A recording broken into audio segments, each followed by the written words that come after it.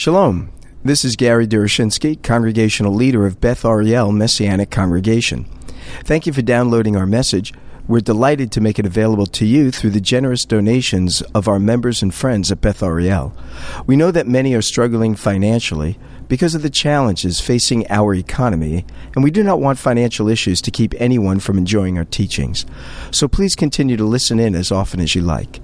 But if our presentations have been beneficial to you, and you are able to provide a financial donation to Beth Ariel, whether large or small, would you prayerfully consider sending a gift in support of our ministry? You can donate online through our website at bethariel.org. That is spelled BETHARIEL.org.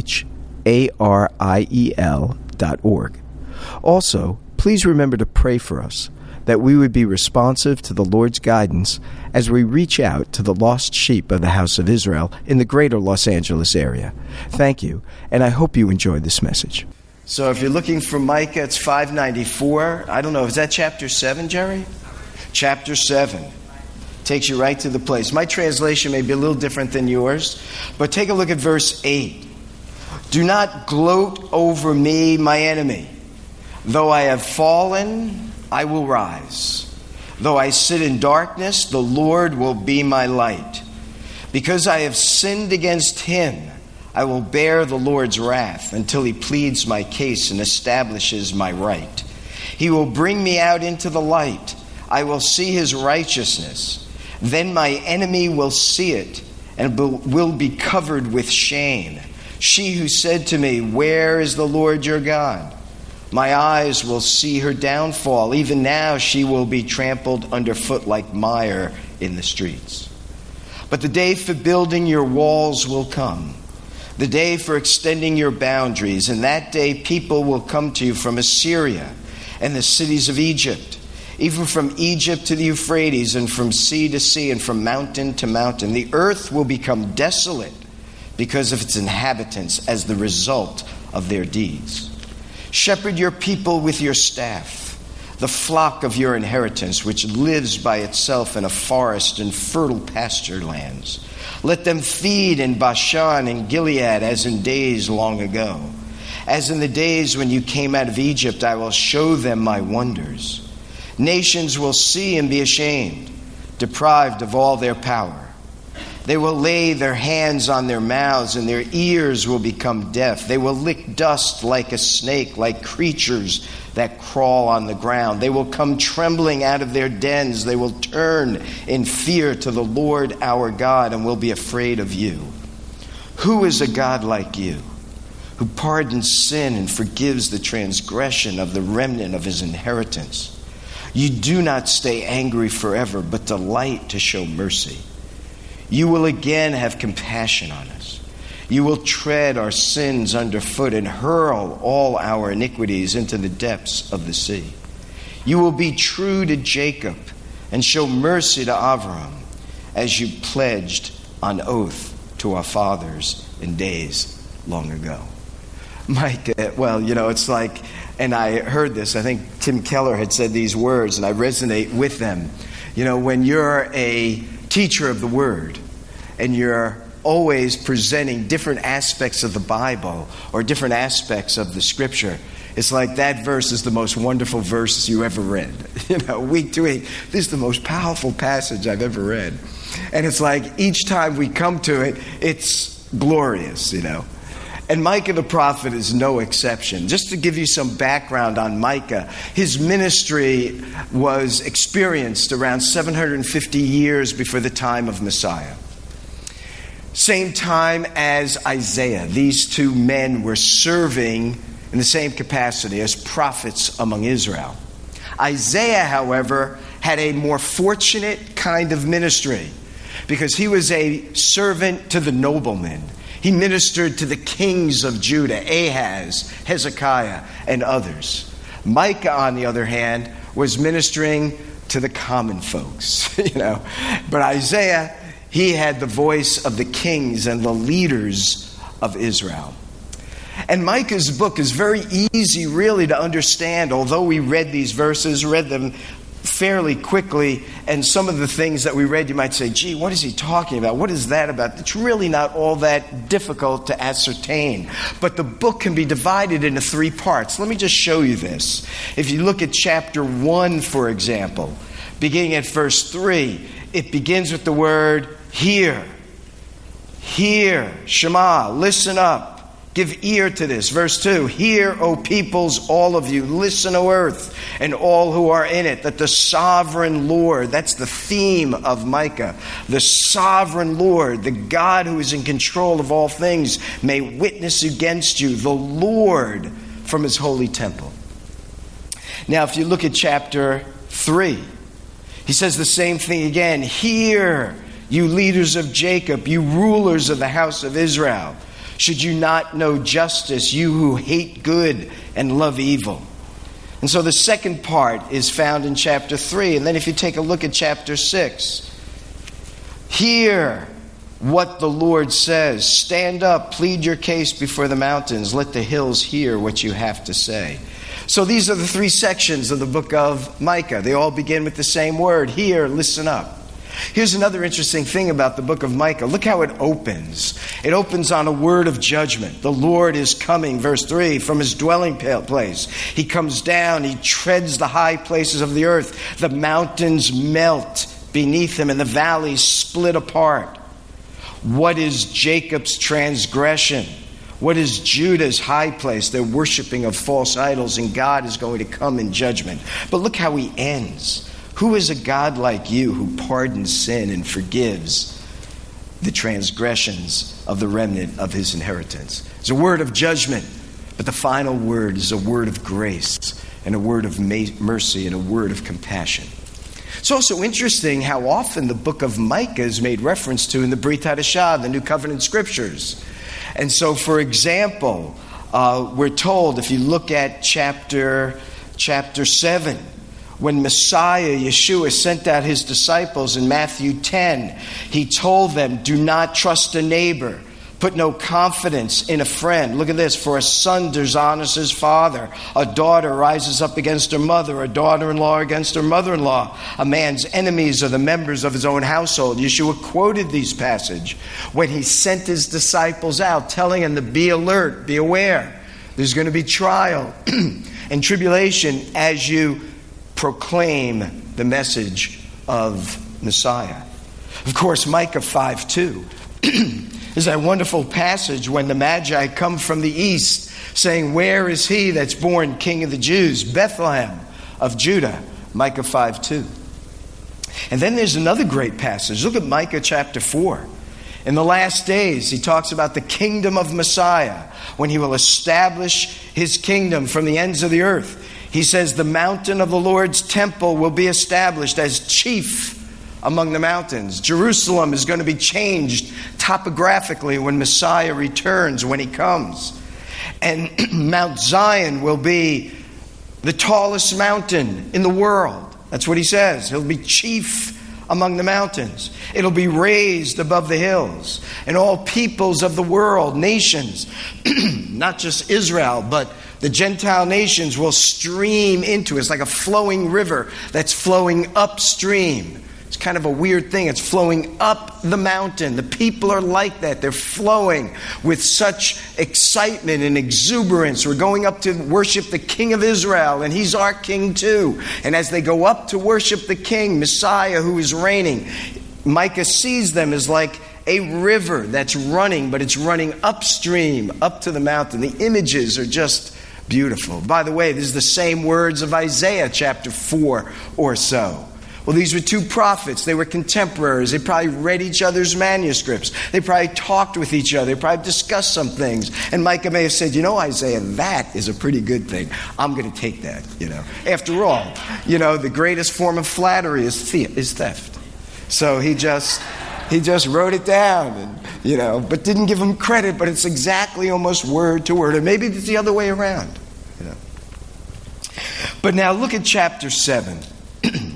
And let's take a look at our passage. This is one big grand poem. I know that men, we don't like poetry. But like 75% of the scripture is poetry.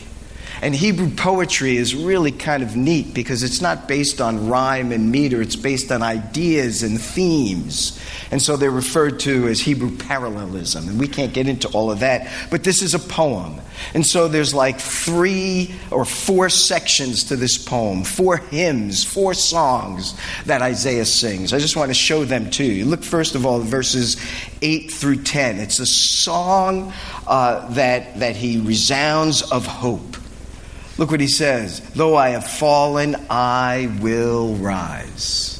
Now, of course, he's personifying Israel, personifying Jerusalem. He's talking about the Jewish people. We have fallen, indeed. We have been judged by God for our idolatry. We've been scattered to the 4 corners of the earth, as the prophets said we would experience. But look what Israel says. Though I have fallen, I will rise. This section is a hymn, a song of hope. And what a personal hope that can be for all of us, because we all have sinned and fallen short of the glory of God. We have all found ourselves in that place where we have said, I am not in a good place. I am really sad about what has transpired. I am really hurt given what has occurred. My body is killing me. I can barely get it up out of bed, can barely sit, can barely walk. I can't see like I used to be able to see, but one day I will rise. One day I will see as clearly as the dawn. One day I will mount up with wings like eagles, as Isaiah says. And so whatever limitations my body may be experiencing, whatever pains and sorrows I may be having, one day they will be a thing of the past. This is a song of hope. But this is not just a song of hope. This is a song of salvation. Look at verse 11. The day for building your walls will come. The day for extending your boundaries. This is a time of expansion. Salvation has come to Israel. And thus he sings about God's deliverance. And then take a look at verses 14 through 17. This is a song of restoration and vindication. Shepherd your people with your staff, the flock of your inheritance.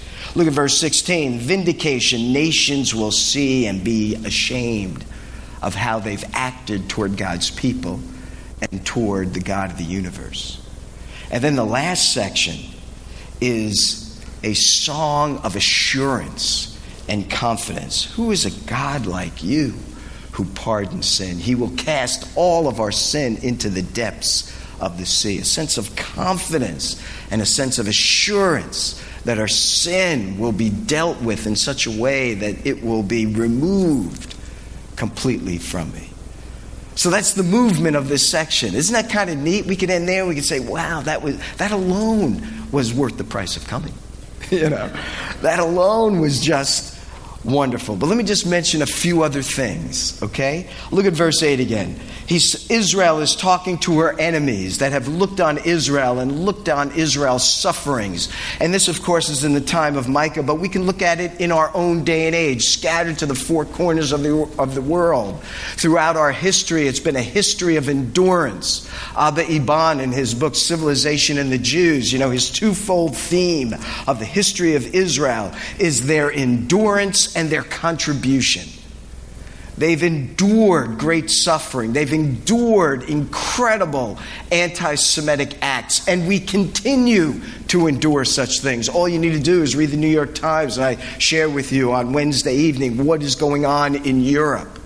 All we need to do is see what's going on in the Soviet Union and has been going on for a long time. All we need to do is to hear the voices, the murmurings, and the whispers of even our own neighbors, in our own nation, in our own country, what is said about the Jews. And so our neighbors, they may gloat over us. Our enemies may gloat over us, but one day Israel will rise. And as the prophets say, will no longer be the tail of the nation, but will be the head. One day, 10 men from every nation will grab the coat of him that is a Jew, Zechariah says, and say, let us go with you, for we have heard God is with you. And thus we want to be on God's side, and that means being on the side of his people. This is not to exonerate the errors of our people. There are many. All you need to do is read the scripture and you can see how often we have gone astray. How often we have gone after false gods. How often we have put aside the God of Abraham, Isaac, and Jacob and gone after the gods of power and influence. The gods that are inscribed on our diplomas that give us extra initials to our names. I've got some of those myself, so I'm not pointing the finger at anyone. I'm only saying that if our hope is on the things that hang on our walls, they can become idolatrous in our lives. Our 401ks, our money, our prestige, our employment can become gods in our lives. They can be the things that are preeminent in our lives. And certainly God provides for us that we can provide for our families, ourselves, and for others. But make no mistake about it, very often those things become counterfeit gods in our lives. And we have to be on guard. And our enemies gloat over us. Remember, we are God's people. And therefore, God holds us accountable for things he may not hold others accountable for in the same regard. Because we are a privileged people to whom God has made himself known. But there is a day coming when all of that will be a thing of the past. A day is coming when we shall rise. And there is a time coming in our own lives where we can look back and say, we have been risen. And yet there is so much more for us to rise up to. None of us has arrived, but we're arriving. And at least we have been called out of the grave, sort of like Ezekiel sees the valley of dry bones. And life has been breathed into us by his Spirit if we've acknowledged Yeshua as Messiah of Israel. The Lord, I love this, the Lord will be my light. Psalm 27 says, the Lord is my light and my salvation. Yeshua speaks of himself as the light of the world. Yeshua tells us that we are to let our lives shine before others, that they may see the light of God's presence in our good deeds and glorify our Father who is in heaven. And not glorify us, but to glorify him. The Lord will be my light. And in being that our light, he takes us, he rips us out of the dungeon. He rips us out of the chains that have bound us, and he grants us freedom. You know, I was reading this in the Psalms. Psalm 119, you know, that really long psalm. I don't know how many verses it is. Anybody know how many verses it is? What was that? 176. Wow. Okay, is that the lottery number? 176. And right on, Jerry, oh my, 176. Well, you're preaching next week, so. But Psalm 119, verse 45, I will walk about in freedom, for I have sought out your precepts. Do you feel free? You know, free from the evils and shackles of life, but also free to pursue the joys and hopes and dreams of our life. You know, that's saying the precepts of God sets us free from the shackles of evil, and sets us free to enjoy the joys of life. I got to tell you, I came to faith when I was 17, and as you know, raised in an Orthodox Jewish home. But in those early days, the fellowship that I was a part of, all we sang, as I remember, were hymns. And sometime later, we'd put our own melodies to those hymns as we would lead in worship. So the other day, yesterday, as I was rereading the scripture and rethinking about what I was going to be sharing, this hymn came to mind. And, I'm a guy, so I don't cry that much. Although this year I probably cried more than I ever have cried in all my life. But I don't cry that much. And here I was sitting in the room where I study, and I'm singing this hymn, and the tears start coming down my eyes. I'm not really sure why. But these words are so incredible. they were written by Charles Wesley, and they were written 3 days after he came to faith. Charles Wesley is the brother of John Wesley, of course, and these two men were incredible servants of God. And the hymns that Wesley wrote are they're just amazing. Let me just read these words, the third verse or so that really strikes me with regard to Micah's passage. But this whole hymn is so amazing that there was even a sense, but I don't know if any of you know the melody. I was going to say, let's just sing this, but I didn't want to embarrass myself. But the hymn is, And Can It Be? And so he wrote, And can it be? I mean, even that, think about this. He's raising this question. Is it really possible? Is this really what happened? He says, can it be that I should gain an interest in the Savior's blood? Without the shedding of blood, there's no remission for sin, Leviticus tells us. I mean, is it really true? 3 days, keep this in mind. 3 days after the lights came on this man's soul, the scales fall off his eyes, and he's writing. Is it really true that I have gained? And get that, he didn't say I earned, I worked hard at this. This was something that was given to him. This was something that came to him. This is something that was revealed to him. This was just something that was graced upon him. And he says, is it true that I should gain an interest in the Lord's attention, that he would die for me? That's what he's saying. That I would gain an interest in the Savior's blood. That I would gain an interest that God would be so concerned for me that his own son would die for me. That's just 2 lines. We've got like 35 verses to go. But think about that. That's just started really taking hold of me, because it's not just true of him, it's true of me too. And it's true of all of us. The problem is we don't think deeply about what God has done for us. That's what Mike is trying to tell us. That God is going to raise us up. The light of God is going to shine upon us. Is it really true that God was so concerned with you that he sent his son for you? And then he says, died he for me? That he died for me? Who caused his pain? That's the reason he suffered. He didn't suffer because they came upon him and took control of him. He laid down his life freely, Yeshua says. No one takes my life. I lay it down freely. And he lays it down for those of us who caused him to lay it down. He didn't have to lay it down. He laid it down because of what we have done. And he's so concerned for us. He says, for me, who to him death pursued.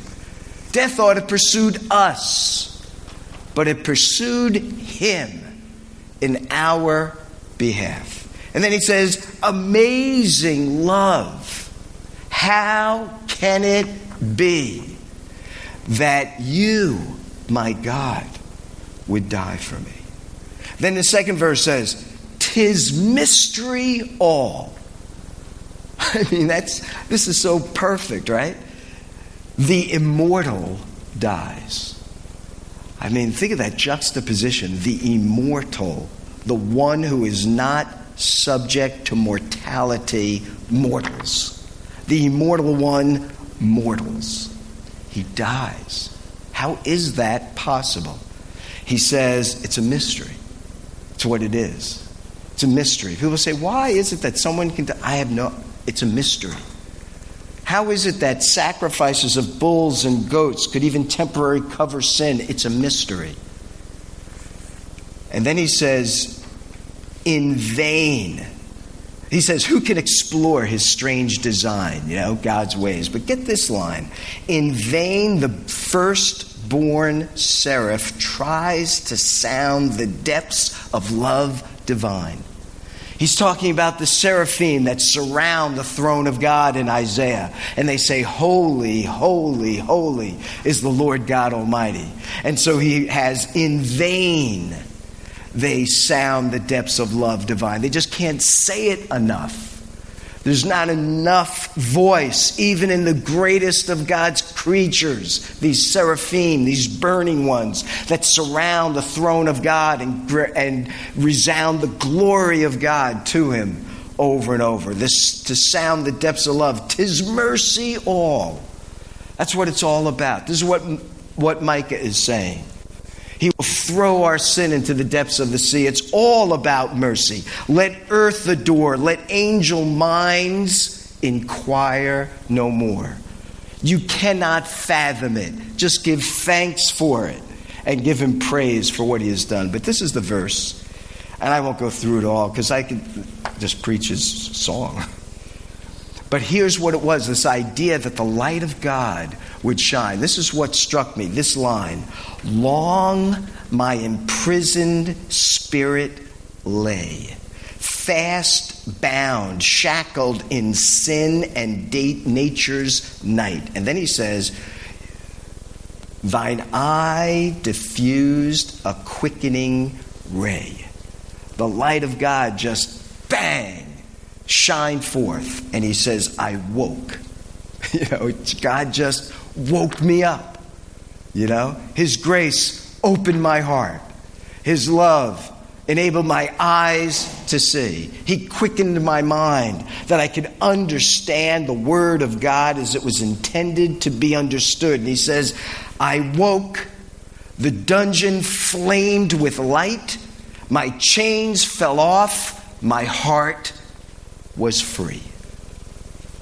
I rose, I went forth, and I followed thee. That's why we follow him. Because he invaded our space by his light. And his light removed the chains and shackles of sin. And we rose. And then he enabled us by his grace to follow him. That's what Micah is saying. Though I sit in darkness, the Lord will be my light. Is he your light? Did he take the chains off of you? Then why are we not following him and walking in light and being hopeful? For we will one day rise. If we're following him, then we should be ones who can sing the song of hope and expectation. Now, there's a lot more to say here. But let me move forward, because I just want to show you this. I said that this was a hymn of hope, a hymn of salvation. Look at verse 11. He says, the day for building your walls will come. This word for walls is a unique word. It's used in Isaiah 5. It's used in Psalm 80. It's the walls that were put around a vineyard that would protect the vineyard from any hirelings or anyone coming up and stealing the crops or animals coming in and eating what they should not be eating. He says the time for rebuilding your walls will come. Israel in Isaiah 5 and Psalm 80, you can't turn there now, but you look at it, is likened to a vine whose walls have fallen down. Now what Micah is saying, the Lord's going to rebuild those walls around his vineyard, Israel. Will bring salvation to her, will bring protection to her, and what had become like a wild vine, Isaiah 5, growing in all kinds of directions, will now be pruned, will be trimmed, and will be made to be fruitful and to bear much of God's manifestation of his character and of his presence. This is what Messiah came for, that we would bear fruit and bear much fruit and bear much more fruit, he says in John chapter 15. And he says that when that occurs, it will not just be Israel, but people from Assyria and Egypt and from Babylonia and all the inhabitants of the earth will worship him. But I want to come down to this song of restoration. Look at verse 14. Shepherd your people with your staff, the flock of your inheritance. This made me think of David's own response to God when Nathan had told him of the great promises that God was going to give to David. And after he mentions all these promises, David says in chapter 2 Samuel 7, "Who am I, O sovereign Lord? What is my family that you have brought me this far? As if this were not enough in your sight. O sovereign Lord," that's what David keeps saying, sovereign Lord, he's the one that's in control. "You have also spoken about the future of the house of your servant. Is this your usual way of dealing with mankind? Is this the way you always are?" You know, David is so amazed that God would make these promises to him and his family. He says, "Lord, this is what you're always like. But why ought I to be singled out?" But look what he says when he comes down to verse 25. It's a great prayer. And you know, we learn something about praying. He just prays about God. He doesn't pray about his needs, his wants, his desires. He prays about God. Oh, sovereign God, is this the way you do this? How could you say such things? Who am I that you would do this? Everything's focused on him and not on himself. And then when he gets to verse 25, "And now, Lord God, keep forever the promise you have made concerning your servant and his house." And look at this. "Do as you promised." I love that. He says, God, do as you promised. This is what Micah is saying. Lord, do as you promised. Shepherd your people with your staff as you promised to do. Now, this idea of God as a shepherd struck me as well. Do you know the different ways God is referred to as a shepherd? Psalm 80, look at that. It's one of my favorite Psalms. "O shepherd of Israel, who guides Israel like a flock, you who sit enthroned above the cherubim." Take a look at that. The shepherd of Israel. Yeshua comes on the scene, and what does he say? "I am the good shepherd." What does a good shepherd do? He lays down his life for the sheep.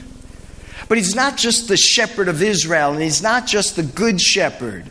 But in the book of Hebrews, he's called the great shepherd of the flock.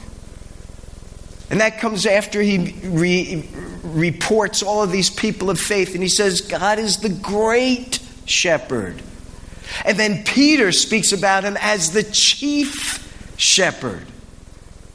I mean, this imagery of God as the shepherd of Israel, the great shepherd, the good shepherd, the chief shepherd. It means to emphasize he cares about us. His thinking is about us. Notice he says, take your, what does he call it? Your staff. The staff was meant to guide the sheep as the sheep were meant to follow him. The staff was meant to defend the sheep, to keep the enemies away. Those in wolves in sheep's clothing, for example, who are hirelings, who only want to destroy the sheep. They look like sheep, but they're not. They have bad intentions in mind. And the good shepherd is watching his sheep, and he uses his staff to keep those that would harm his sheep away. And so he says, shepherd your people. Provide for us, guide us, lead us. He's crying out to God to do this in our behalf. And look what he says, let them feed in Bashan and Gilead as in the days of old. You know where Gilead is? It's in Jordan today. It's near the Jordan River and by the Sea of Galilee, by the Yarmuk River. That's Gilead. That's where Elijah, the Tishbite, the Gileadite, had come from. That's part of Jordan today. And Bashan, you know where Bashan is? That's the Golan Heights. Going up into Syria. It encompasses all of Mount Hermon. When my son and I were in Israel last year, and I was there with my cousin, one of our tour guides, he brought us up to the Golan Heights. And we just drove around there. It's just a flat, plain area. And the view, we went off to this area and looked down on the Sea of Galilee. Then he took us to a steak place. And we sat down and we're eating, and he said, you know, the Golan Heights is part of Bashan. And you know, the scripture speaks of the bulls of Bashan. Read Psalm 22. It says, like bulls of Bashan, they surround me, speaking of Messiah's sufferings. The bulls of Bashan, that whole area was known for the grazing of cattle. And while we're eating, he's saying, some of this meat may be like descendants of the bulls that were here during the time. That's my cousin, he's thinking. I said, okay, But he's saying, enlarge our territory. Spread us out to all of the land you have promised to us. Shepherd your people and bring them to every pasture, nook, and cranny that you've promised to us. It's a song of vindication, a song of God's restoration of his people. And there are more that we could say, but let me just say at the very close, who is a God like you? That's Micah's name, by the way. Micah. Me is who? In Hebrew. Here's a little quick Hebrew lesson. This is what I did with my students, and it was done to me. But this is what I did to my students when we first were teaching them Hebrew in high school. I said, me is who is he, and he is she. So me is who. So if you want to say who is she, you say me he. If you want to say who is he or who is it, you say me who. So I said to my students, so me is who is he, and he is she. And they said, okay, class dismissed. Just kind of muse on that. So Micah, me, ka. Me is who? The ka is the kaf. It's like or as in Hebrew. So who? Me is who? Don't forget. Me is who? Ka. Who is like? Yah. Who is like the Lord? That's the sacred name of God, the small form for it. Who is like God? And so Micah sort of plays on his name. And the answer is, there's no one like him. There's no one like the living God of Abraham, Isaac, and Jacob. There's no one like the Messiah of Israel. There is nothing that can compare with him. I love tradition. There's nothing that is like our God. I love music and I love to play, I love to sing, but there is nothing like our God. He is to be loved with all of our heart, all of our soul, all of our mind, all of our strength, all of our power, with all of our resources, with all of our will, with all that is within us. We are to love him. Why? Because there is no one else deserving of that. Who is like God? There's no one like him. And what does he do that makes him so exceptional? Look what he does. He pardons and he forgives. Are you a pardoner? Are you a forgiver? That's what Messiah wants us to be. We're to be conformed to the image of his Son. And what did he say on the cross? Father, forgive them.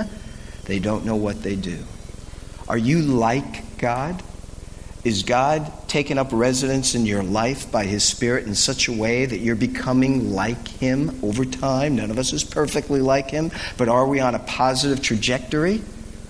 Are we partners? Are we ones who are forgivers like God is toward us? And look who he says it to, of the remnant of his inheritance. He says he doesn't stay angry forever. Are you an angry kind of person? God isn't. He gets angry, but he doesn't stay angry forever. If you're an angry kind of person, you need to deal with that. And you need to deal with it well. Because if you're going to be like God, you can't be like that. Are you one that delights in showing mercy? Or do you have to have your way and have to get your pound of beef, as it were? Are you ready to give up? Or do you have to receive? Merciful people give. They find delight in giving away, not having to be receivers of. That's why Yeshua said it's more blessed to give than to receive. He says, you will again have compassion on us. Are we compassionate people like God? You will tread our sins underfoot and hurl our iniquities into the depths of the sea. I mention that because on the day of Rosh Hashanah, Tashlich, we cast We cast, we hurl our sin into the depths of the sea with the breadcrumbs. I spoke about that a little bit Wednesday night. This is where it comes from. The point is, that is all symbolic. And it really doesn't do anything but throw bread into the sea. Our sin can't be taken away by just taking breadcrumbs, saying it, and putting it on water. God had made provision for how our sin is to be dealt with. Without the shedding of blood, there's no remission for sin, Leviticus 17 says.